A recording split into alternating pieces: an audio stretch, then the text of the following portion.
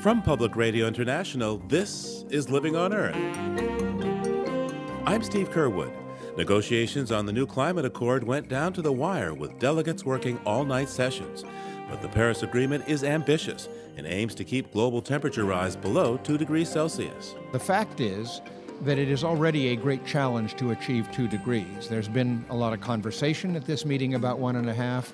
I would say most science and technology experts would say that 1.5 is close to impossible at this point unless we can find a way to turn emissions negative. Also, indigenous peoples are uniting for climate justice and their rights as part of any deal. The shift has been incredible, and it's just going to continue. Everybody needs to jump in line and be on the right side of history, because history is happening and we will win. That and more this week on Living on Earth. Stick around. Support for Living on Earth comes from United Technologies, innovating to make the world a better, more sustainable place to live.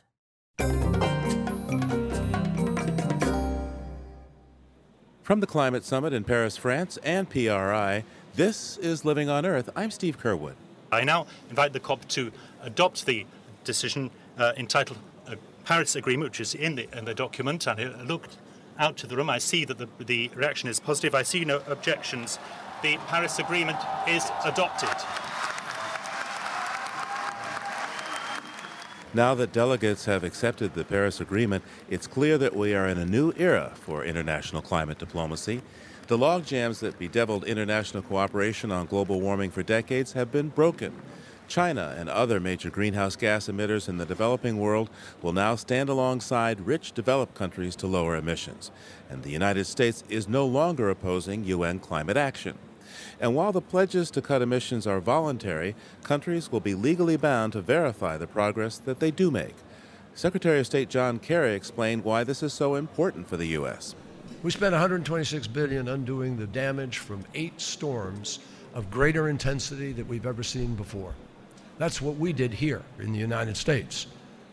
I was in Philippines, and I went to the place where the typhoon came through, and it just was staggering to see the woods splintered all across the mountain, water that came up above the control tower of the airport, homes destroyed in massive numbers.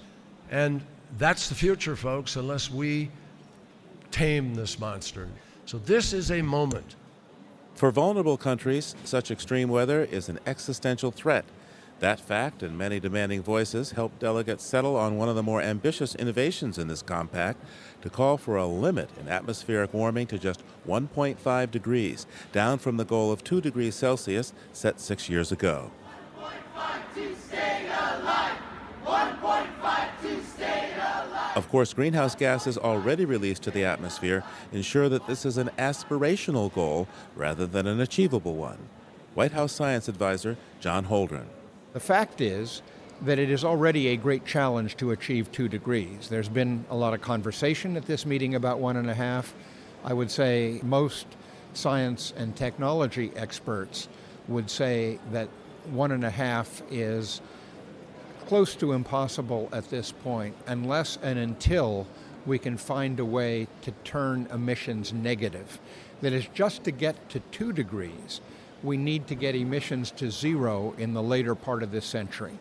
And if you understand that getting to 2 requires 0 emissions, then it becomes clear that getting to 1.5 requires negative emissions in the last part of this century.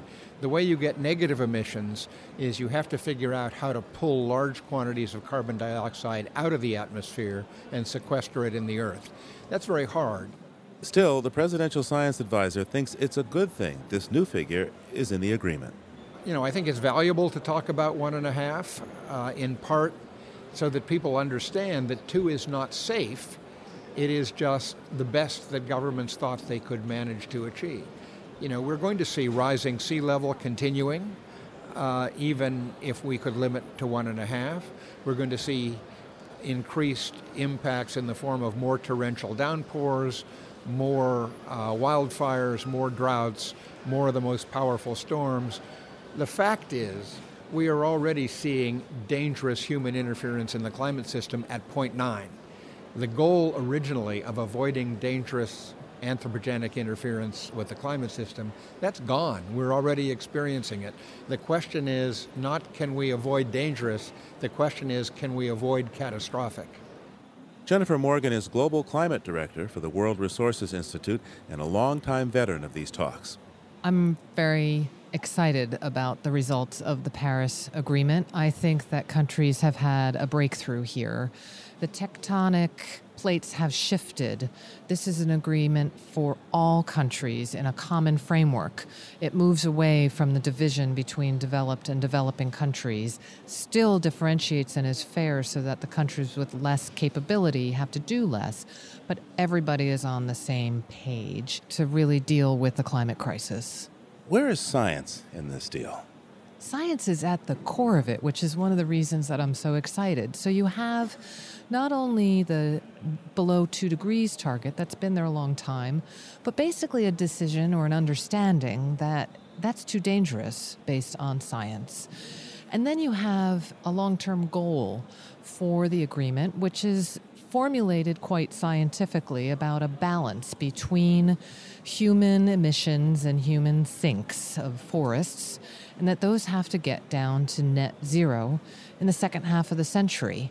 If you do the math, the commitments that the countries have put forward here would at best keep the warming from going above, say, 2.7 degrees centigrade, and yet this agreement calls for us aiming for 1.5. How do you bridge that gap? Well, I think in the real world, it means a transformation of our energy systems. It means a shift into renewables. It means more sustainable transportation systems. And the agreement itself has mechanisms in it to help drive that. The long-term goal, hopefully, will get banks to shift their funding away from high-carbon infrastructure into these clean, renewable sets of infrastructure and do much more, actually, than what the agreement even looks like it will do today. And what about adaptation? That is, providing money to folks to deal with the fact that the sea levels are rising, that there are more storms, there's more desertification, that infrastructure will have to be changed to deal with these problems. Adaptation was a major priority for Africa and other countries here. They wanted it to have political parity with emission reductions because they're dealing with these impacts now. The agreement has a strong adaptation component, a long-term goal to build resilience in communities and different ecosystems. It requires adaptation planning for all countries. It has a stock take every 5 years to see how countries are doing on this adaptation, how much support is being provided, and also a balance on the funding will go between mitigation and adaptation. So I think it's a pretty robust adaptation approach here. So there's some new language in this I hadn't seen before. We're talking about loss and damage for the first time. What's that all about? Well, there are impacts happening now around the world, and some of them are going to continue and cause damages, irreplaceable damages, permanent damages. And the poorest countries and the most vulnerable countries wanted some assurances and mechanisms and insurance mechanisms to work with them to deal with these long onslaught damages. And so that's a new approach. It's an unfortunate one because it basically means that the impacts are happening so fast that you can't adapt to everything. So you also need to be thinking about these permanent damages. How do you feel about fairness? How do you feel about equity? Are the nations of the world leaving Paris feeling that there's a fair deal here? In my conversations with the small islands, with the least developed countries, my sense is that they think that it is a good step towards fairness, that the provisions here for loss and damage, for adaptation, for finance, starts to get us there. And the inclusion of the 1.5 degree temperature goal, in a way, keeps them still in existence. It's clear that there's so much more to do for them, and in order for this to be fair. But I think it's a good shift. It's a good start, and we just need to keep at it. How did this agreement come together? This has been very difficult to do. We saw Copenhagen go up in smoke. We saw the deal in The Hague go up in smoke. Kyoto was just sort of gavelled through with a fair amount of objection. How was this meeting of the United Nations Framework Convention on Climate Change able to reach an agreement here in Paris that really does have everyone engaged? There were so many different factors, but I think a number particularly come to mind. First was the commitment of leaders. President Obama himself spent tremendous time and energy engaging with other heads of state, working with China, working with Chancellor Merkel, Prime Minister Modi from India. That was quite different. But the other thing that just has struck me throughout this whole year is the French. The presidency of these COPs makes a big difference. And the French diplomatic approach was sophisticated, it was caring, it built trust, and at the end, I think, it has been the best run COP I've ever been to. A number of folks from what you might call civil society aren't so pleased with this. What's your response? Well, I think it's clear that this is one piece, that we are in a transformation that is going to take time, and that it means that tomorrow we have to get up and keep going. We have to keep going and shifting away from dirty fossil fuels, in building out renewable energy. But I think Paris has accelerated that pace of that shift, and I think that's a good contribution to the fight against climate change. There's no mention in this agreement about, as some would say, keeping fossil fuels in the ground. And there's some concern by folks in civil society about that. Your response? If you want to get to net zero by the second half of this century, you have to leave a lot of fossil fuels in the ground. Jennifer Morgan is Global Climate Director for the World Resources Institute. Thanks so much, Jennifer. Thank you. Maybe I should say congratulations. Yeah, I think so. Climate justice activists took to the streets again as the Paris Agreement came together. More than 10,000 people gathered near the iconic Arc de Triomphe in downtown Paris to stretch a giant red banner symbolizing a red line that they say we cannot cross if we are to maintain a just and livable planet. They argue the Paris Agreement does not go far enough, and the world needs to totally decarbonize its economy as quickly as possible and keep fossil fuels in the ground. Fossil fuels have got to go! Hey, hey! Ho, ho! Fossil fuels have got to go! Kumi Naidoo, Executive Director of Greenpeace International, says this kind of challenge is not new. If history teaches us anything, when humanity has faced a major challenge or a major injustice, those struggles only move forward when decent men and women stood up and said, enough is enough and no more. We prepare to put our lives on the line. We prepare to go to prison if necessary. And given that many of the most powerful leaders on our planet seem to be all having a similar health problem, which is they all sadly have a problem with hearing the appeals of their citizens, we know that civil disobedience is something that gets them to sit up and take notice. Greenpeace International Executive Director Kumi Naidoo. And you'll find more at our website, LOE.org.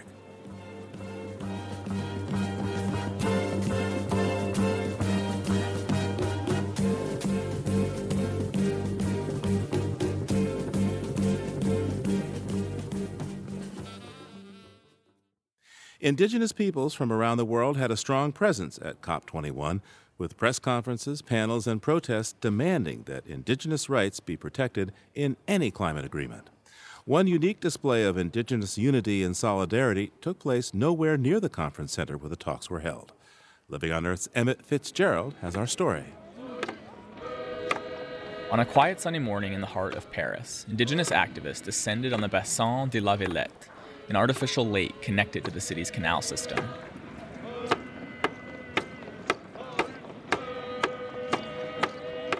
About 50 people stood on a green footbridge above the water, draping banners over the side that read, "Indigenous peoples defending Mother Earth, and defend the sacred, protect the water."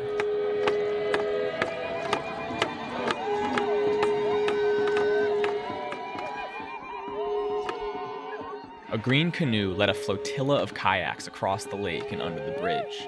Men beat drums from the bows of canoes, one blew on a horn, and the sounds floated out across the placid water.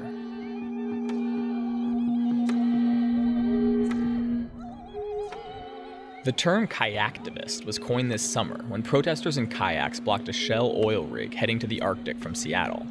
Some of those activists were from the Lummi Nation in Washington state, and there were Lummi paddlers in the water in Paris as well. Great Canoe Nation! The water is our home!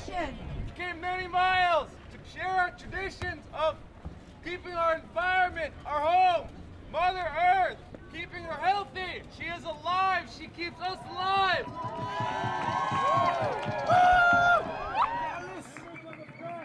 But it wasn't just the Lummi who traveled great distances to be here. Indigenous activists came to Paris from New Zealand, the Amazon, and the Arctic. It's key that we are here as Indigenous peoples because we are the frontline communities. Our communities are the first ones to feel the effects of climate change.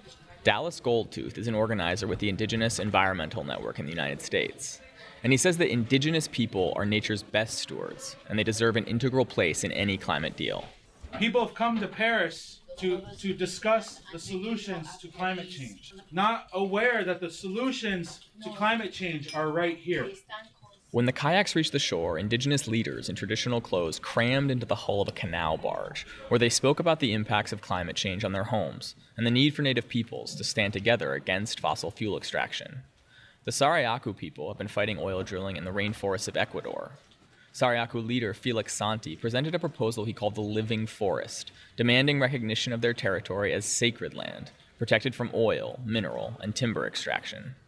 Es la verdadera propuesta. And this proposal respects all the living beings and helps achieve the balance of the planet and Mother Earth. Indigenous peoples live with this wisdom, live in harmony with these living beings, and we're here to protect the lagoons and the water and the trees and the mountains. Faith Gemmell wants to protect her sacred land too. She's a Native Alaskan organizer with Red Oil, resisting environmental destruction on Indigenous lands. We're calling for a full phase out of fossil fuel development. Yes. And a moratorium. Keep it in the ground. Yes. No more new fossil fuel development. Faith and her people celebrated a victory earlier this year when Shell abandoned its plans to drill offshore in the Arctic. But immediately following that, the state and our congressional representatives called for drilling in the last 5% of America's only Arctic coast, the Arctic National Wildlife Refuge, which is sacred to my people. Faith says that Indigenous people are doubly impacted by fossil fuels.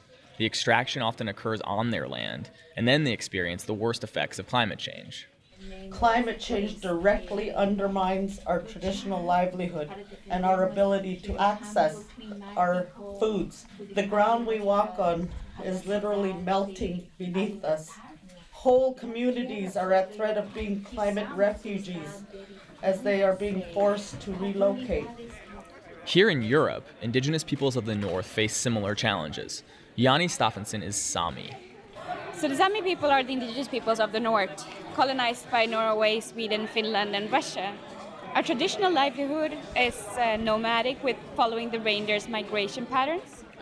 Climate change has brought new species and strange weather to northern Europe, and it's hindering the herders' ability to follow the reindeer. My friend, he couldn't gather the herd because of the lakes are not freezing and the rivers are still open. He can't get over to the herd, and the herd can't come to him. The Sami spend a lot of time out on the frozen lakes, and Yanni says the changing climate makes it difficult for them to predict how solid the ice will be at any given time. During the spring, I hate when the phone rings, for example, because I always think it's bad news, somebody gone through the ice. Yanni told her story many times here in Paris, but she says she didn't feel like people inside the UN summit really heard her call to protect her people.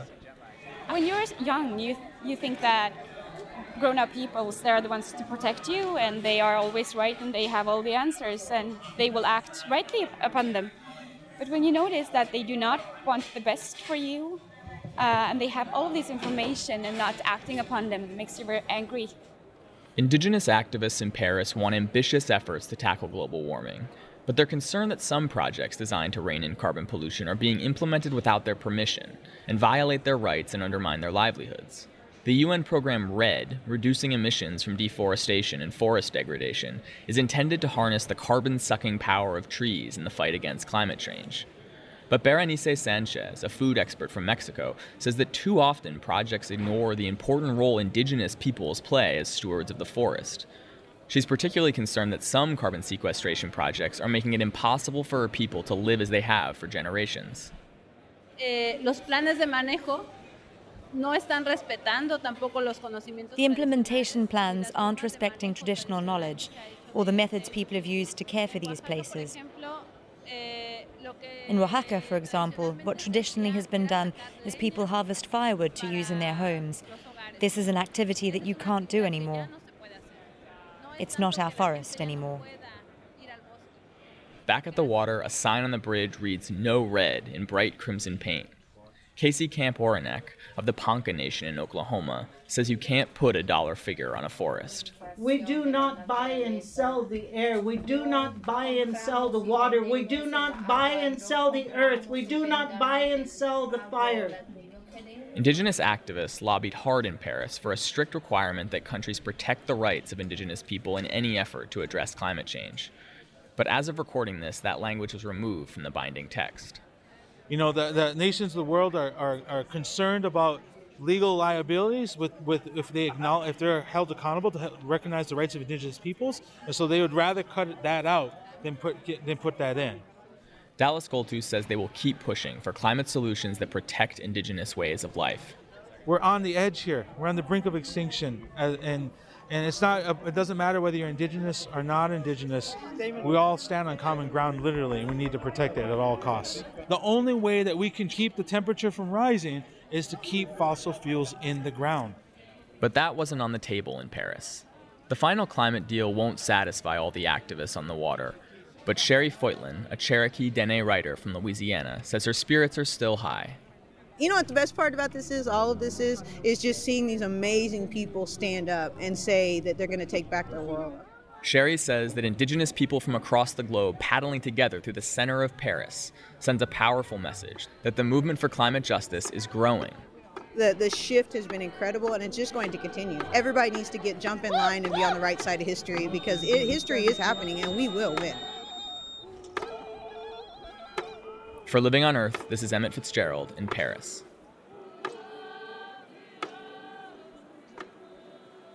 Whatever the indigenous communities may want for their forests, we cannot survive without the world's trees. How to save and rebuild tropical forests prompted a lot of discussion here at COP21. The Amazon alone has enough forest carbon to equal more than a decade of present fossil fuel emissions, and Central Africa and Southeast Asia are nearly as carbon rich. New analysis shows that the tropics could theoretically save a whopping 4 to 6 gigatons of carbon a year if deforestation is halted and the trees are allowed to grow back, says Richard Houghton of the Woods Hole Research Center.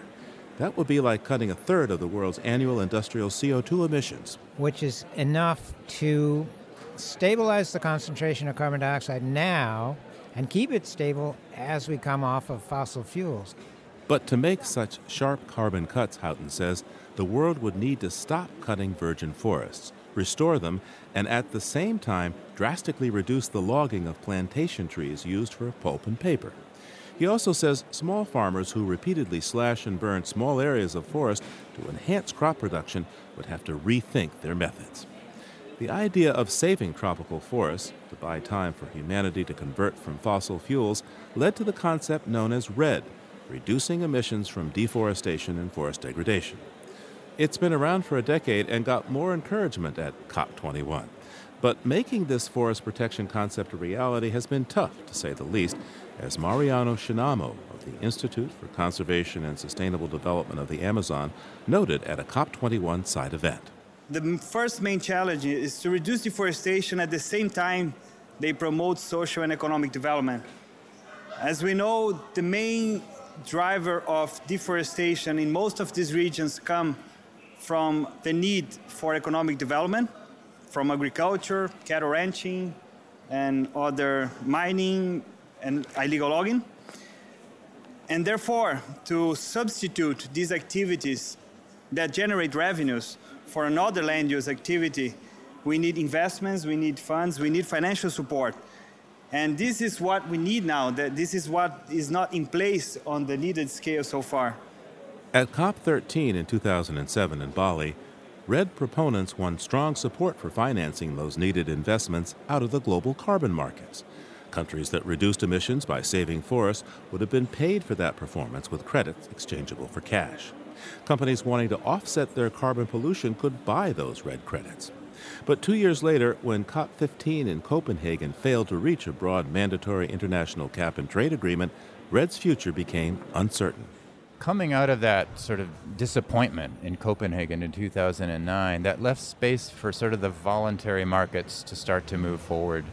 The whole generation of carbon cowboys came about, that is sort of speculators that someday carbon from forests and from reductions in deforestation would take on some value. That's Dan Nepstad, a tropical biologist and REDD expert who heads the Earth Innovation Institute in San Francisco. Without international standards and with no clear regulations, he says a good concept at times became a bad practice. A lot of people went around signing off contracts with getting indigenous people to sign off contracts, sort of giving away their forests in a way. But that was a phase of REDD that continues at some level that got a lot of bad press and it should have gotten a lot of bad press. I think that is unfortunate. I think that Chiapas, for example, it's been assumed that somehow California is putting money into a project that's taking land away from the Lacandon Maya indigenous group, and it's simply not true. So there's also a lot of misinformation out there. But there have been some good news stories based on bilateral deals, even though a broad multinational system has yet to be implemented. For instance, Brazil has avoided some 4 billion tons of carbon emissions since REDD came along. In recognition, Norway has given Brazil more than $130 million to cover some of the costs of implementing REDD, though it's unclear how much of that has trickled down to small farming and tribal communities. Now, here in Paris, the notion of tradable carbon offsets for REDD performance was mostly not on the table. Brazil, in particular, objects to the idea that REDD credits could help dirty industries continue carbon pollution. Instead, COP21 promoted bilateral deals between nations and even provinces as new workable REDD mechanisms that mesh with the diverse INDC system of carbon reduction pledges. About 20% of the world's tropical forests are in indigenous territories, and many of these lands have changed little in hundreds, if not thousands of years, even though the communities there are now developing and farming. But indigenous people seldom hold title to those lands that mainstream courts recognize, and the REDD discussion has brought about some welcome clarity. Again, Dan Nepstad. It was in the context of the development of the REDD program in Indonesia that the Constitutional Court decided that customary land rights, that is the rights of Dayak communities, other ethnic groups that have been there forever but have never been formally recognized because it's government land, need to be ceded back to those communities. That is a mind-boggling decision by the court. It has to be implemented, and that's a big step, but the context for that was the REDD debate. And how could we get benefits to people who don't have clear claims to their land? Global indigenous leaders say there are other basic elements beyond land rights that their communities need to participate in REDD, and those include free, prior, informed consent and financing for land protection. They also say they need an end to the criminalization of human rights activism and recognition of the contribution of indigenous peoples in the fight against climate change.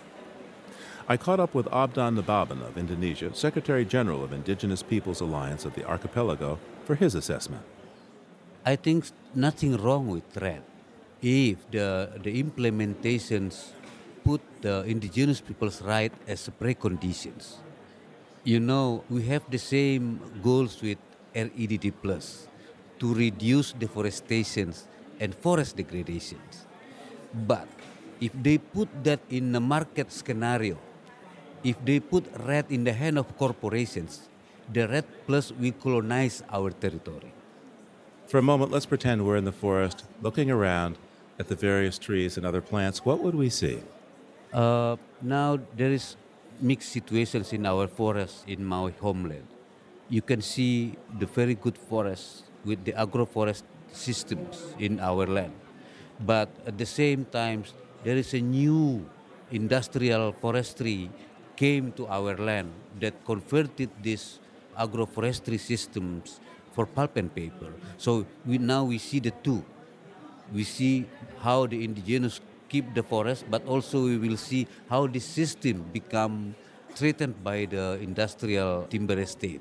I hope that the governments and also the academics work to produce the knowledge systems that these monoculture systems will destroy our systems, indigenous systems.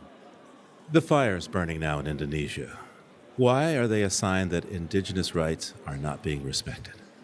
Because now most of our forests already granted to the corporations, and they want to dry the rainforests and also the peatlands to become plantations for oil palm. That's why there is an opposition for indigenous people's rights from the extractive industry. What will it take to wake up the world to the solution to forest loss and degradation? In other words, recognition of indigenous rights. I think the solutions for right now is to bring all kind of low carbon lifestyle to be in the front line of this fight. And indigenous peoples is one of that. Yeah, of course, not only indigenous peoples, yeah, also local communities that's already developed their own systems to be more organic, for example, so organic farming and so on. I think that will be the solutions for what we are facing right now that we call climate change. And by the way, if you're not familiar with Abdul Nababan's term of agroforestry, it mixes trees and shrubs with crops and pasture to make food production more diverse, more sustainable, and even more profitable, and can eliminate the need to cut down many trees. As the delegations headed home from Paris, it's still uncertain whether this time the money will truly flow to keep and restore this resource that can help control global warming, tropical forests, the lungs of our planet.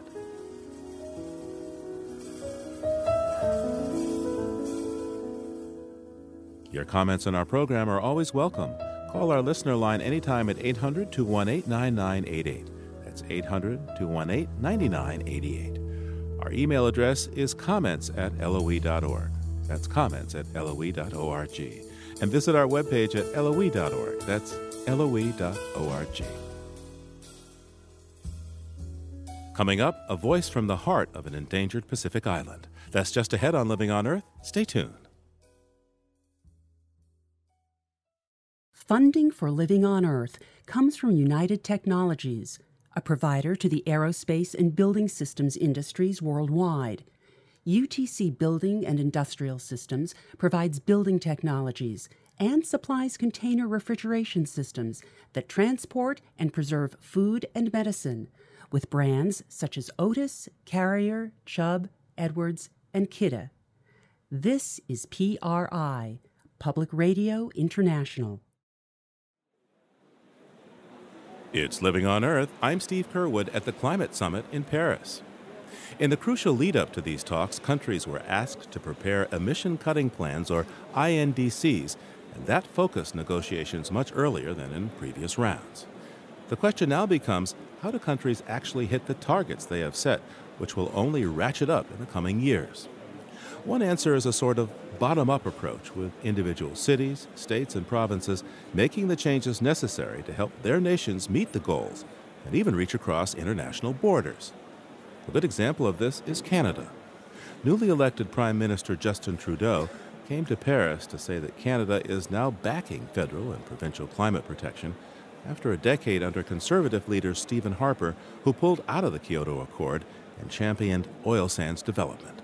A lot of you may have noticed that over the past 10 years or so, Canada has been perhaps less enthusiastic than some about addressing climate change and its impacts. But even though at the federal level we haven't necessarily been strong and active, at the subnational level, our provinces have stepped up. We have 4 different provinces that represent about 86% of the Canadian economy that have actually moved towards putting a price on carbon. Trudeau pointed to renewable energy development and energy efficiency as engines of growth. We're now in a race to see who can be most efficient, who can create the best technologies for renewable energies, for moving forward in a way that understands that there is no longer a choice to be made between what's good for the economy and what's good for the environment.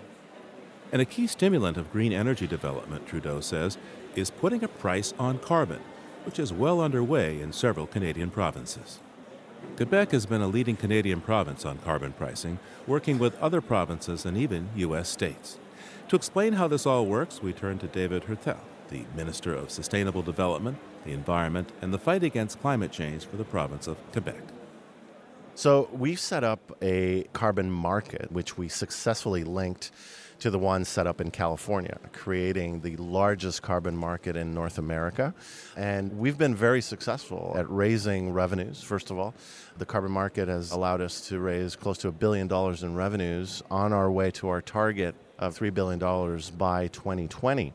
And that money is entirely reinvested in Quebec's Green Fund, which funds different adaptation and mitigation measures. For example, public transit, electrification of transportation, investment in renewable energy, energy efficiency, research also in climate change impacts in Quebec, and also the development of the whole clean tech sector. So it's important to know that while we're fighting climate change with the carbon market, because our carbon market is directly linked with our emissions reduction targets, this carbon market allows us to achieve those reductions, but also is a tool for economic development to transition out of a fossil fuel-based economy to a cleaner economy.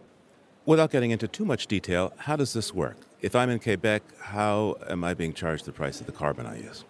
If you emit, let's say you're the CEO of a major industrial company which emits more than 25,000 tons of CO2 per year, you are automatically by law integrated into the carbon market. And so if you want to continue to operate, anything over 25,000 tons, you have to acquire, you have to buy carbon credits. And how much are those? The last auction, the price was set ultimately at $17 Canadian a ton, which is about $12, $13 US. And what's very interesting is that the price has been progressing. It started in 2013, it's closer to $10 Canadian. So now it's actually progressing. And that's the basis of a successful carbon market, because it creates the incentive for the private sector to change their ways. Because if a company buys carbon credits and then invests in cleaner technologies, then it can sell the unused credits on the open market and actually make money. And also, it doesn't have to buy as many credits as it would have normally if it had continued on the old way of doing business. So how does your subnational system, that is the provincial system, mesh with the others? You have a deal with California, but at the same time, there's a tax in British Columbia.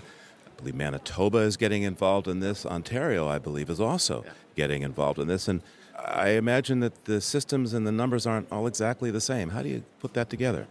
Well, we work at it, quite honestly. I mean, with California, it took several years, but we were able to harmonize our regulations and have a completely integrated system, which works.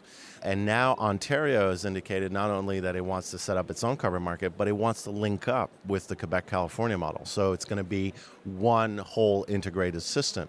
Same thing with Manitoba. So we're talking about one block. The key here is that we first need all to establish a price on carbon to effectively fight climate change. I mean, we're here at the COP. I think it's something that enjoys a broad consensus. We need to establish a price on carbon.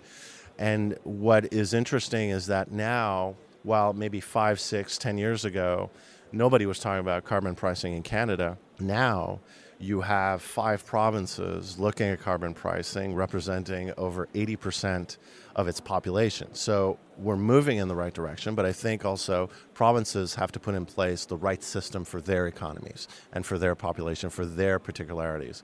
And we can work together from that basis. You've looked over the border to the U.S. and California. What about the Regional Greenhouse Gas Initiative on the east coast of the United States? So obviously that's a very interesting market as well. 9 U.S. states, all in the Northeast, including all the 4 border states with Quebec. We've had very interesting exchanges. Premier Couillard has met several times with Governor Shumlin of Vermont. We're very excited by Governor Cuomo of New York State.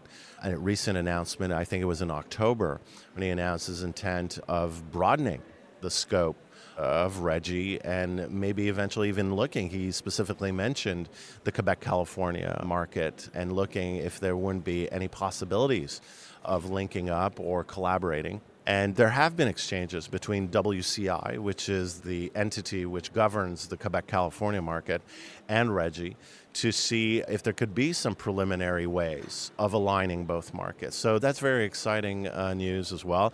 Same thing on the West Coast. Washington State and Oregon have taken significant steps and are interested in looking at establishing carbon pricing and eventually maybe carbon markets that could be linked with the Quebec, California model.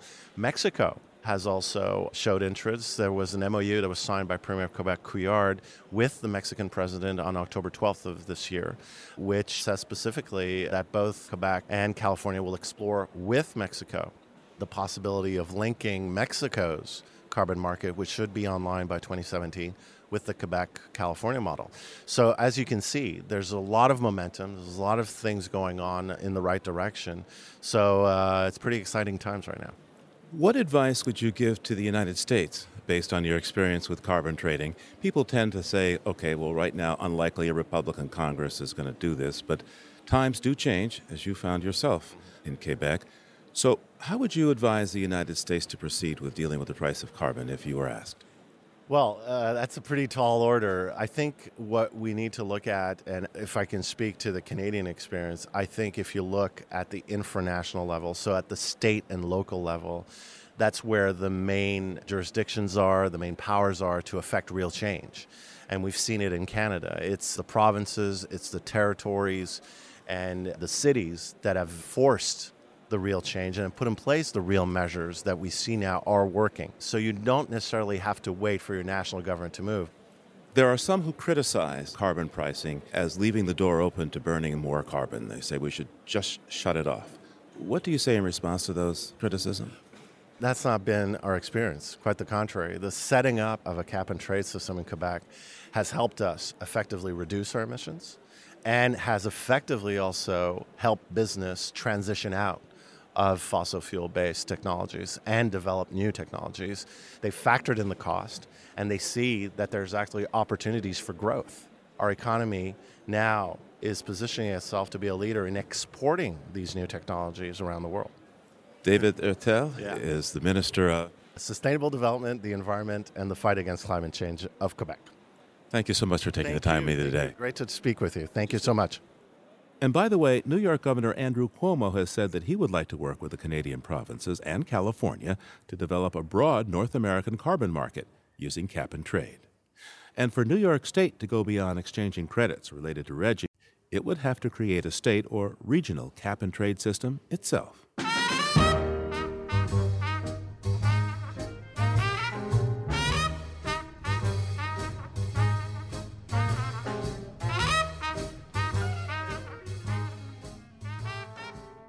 For observers, the flurry of high-level negotiations and proposals and agreements and pledges from business and individual nations were overwhelming. But there were alternative moments of calm. Artists converged on Paris as well to express their climate truths and try to reach the 40,000 people gathered at the conference center and the millions of Parisians. Among them were some writers, and we caught up with one from the Marshall Islands who performed her poem, Tell Them, and talked about her home. My name is Kathy Jedungal Kuchinar. I'm from the Marshall Islands. The Marshall Islands is in the northern Pacific Ocean, and it's in an area called Micronesia. It's a small country. It's not very developed. There's just one road, like just one main road running through the entire island. There's no traffic lights. There's no malls. There's no Burger King, McDonald's. None of that happens there. It's very, very flat. There's no mountains at all. It's just ocean all around you, which I've heard people say that kind of scares them. It freaks them out when they're first there. Like everywhere you turn, you see the ocean. And there's coconut trees. Some parts are really lush and beautiful. Some parts are not. Our people we're known to be canoe navigators. We're also known to be really fine mat weavers. And there's just kids everywhere. You just see kids running around all over the place. Basically, Marshall Islands is only 1 meter above sea level. And so we're extremely vulnerable to the rising sea level. We have these things called like sea walls, which are walls that we build to keep the ocean out of our homes.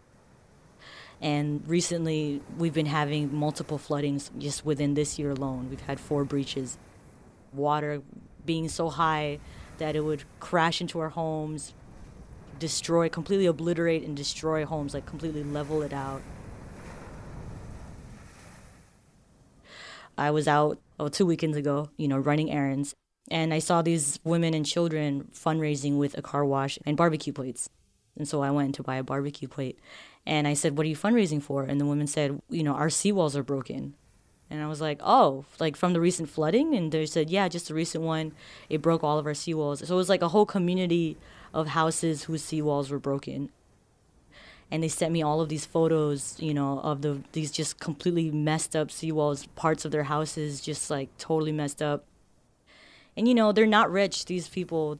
They're having to figure out ways to fix their seawalls, raise funds. Our minimum wage is $2 an hour. And so we're already struggling as it is as a people, as a country. But then we have climate change on top of this, and it just exacerbates the situation. I'm a poet and a performer. I'm actually here with the Global Call for Climate Action. GCCA brought me and 4 other poets out here for the Spoken Word for the World project to raise awareness on various issues on climate change. Our poetry is meant to bring the humanity back into the issues that we're discussing. Tell them. I prepared the package for my friends in the States. First, the dangling earrings, woven into half moons, black pearls glinting like an eye in a storm of tight spirals. Second, the baskets, sturdy, also woven, brown cowrie shell shiny, intricate mandalas shaped by calloused fingers. Inside the basket, I write a message. Wear these earrings to parties, to classes and meetings, to the corner store, the grocery store, or while riding the bus. Store jewelry, incense, copper coins, and curling letters like this one, in this basket. And when others ask you where you got this, you tell them they're from the Marshall Islands. Show them where it is on a map. Tell them we are a proud people toasted dark brown as the carved ribs of a tree stump. Tell them we are descendants of the finest navigators in the world. Tell them our islands were dropped from a basket carried by a giant. Tell them we are the hollow hulls of canoes as fast as the wind slicing through the Pacific Sea. We are wood shavings and drying pandanus leaves and siquipiros at quemems. Tell them we are sweet harmonies of mothers, aunties, sisters, songs late into night. Tell them we are whispered prayers, the breath of God, a crown of fuchsia flowers encircling Auntie Mary's white seafoam hair. Tell them we are styrofoam cups of Kool-Aid red, waiting patiently for the illuminage. We are papaya golden sunsets bleeding into a glittering open sea. We are skies uncluttered, majestic and sweeping in their landscape. Tell them we are dusty rubber slippers swiped from concrete doorsteps. We are the ripped seams and the broken door handles of taxis. We are the sweaty hand shaking and other sweaty hand in heat. Tell them we are days and nights hotter than anything you can imagine. Tell them we are little girls with braids, cartwheeling beneath the rain. Tell them we are shards of broken beer bottles burrowed beneath fine white sand. We are children flinging like rubber bands across a road clogged with chugging cars. Tell them we only have one road. And after all this, you tell them about the water. Tell them how you have seen it rising, flooding across our cemeteries, gushing over our seawalls, and crashing against our homes. Tell them what it's like to see the entire ocean level with the land. Tell them we are afraid.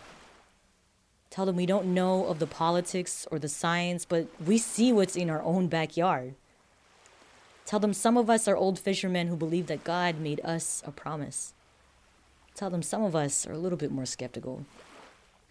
But most importantly, you tell them that we don't want to leave, that we've never wanted to leave, and that we are nothing without our islands.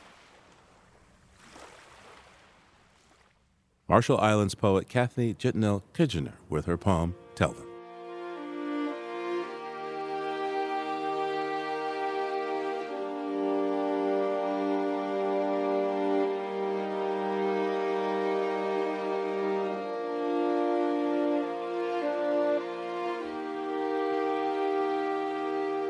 Living on Earth is produced by the World Media Foundation and brought to you with support from the University of Massachusetts, Boston, in association with its School for the Environment, developing the next generation of environmental leaders.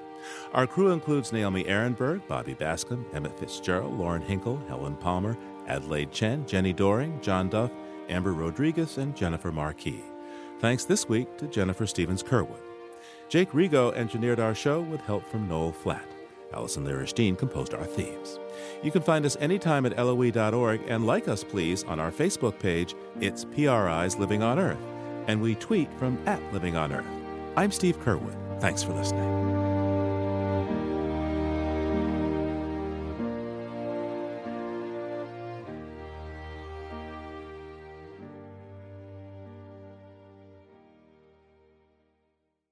Funding for Living on Earth comes from the Grantham Foundation for the Protection of the Environment, supporting strategic communication and collaboration in solving the world's most pressing environmental problems.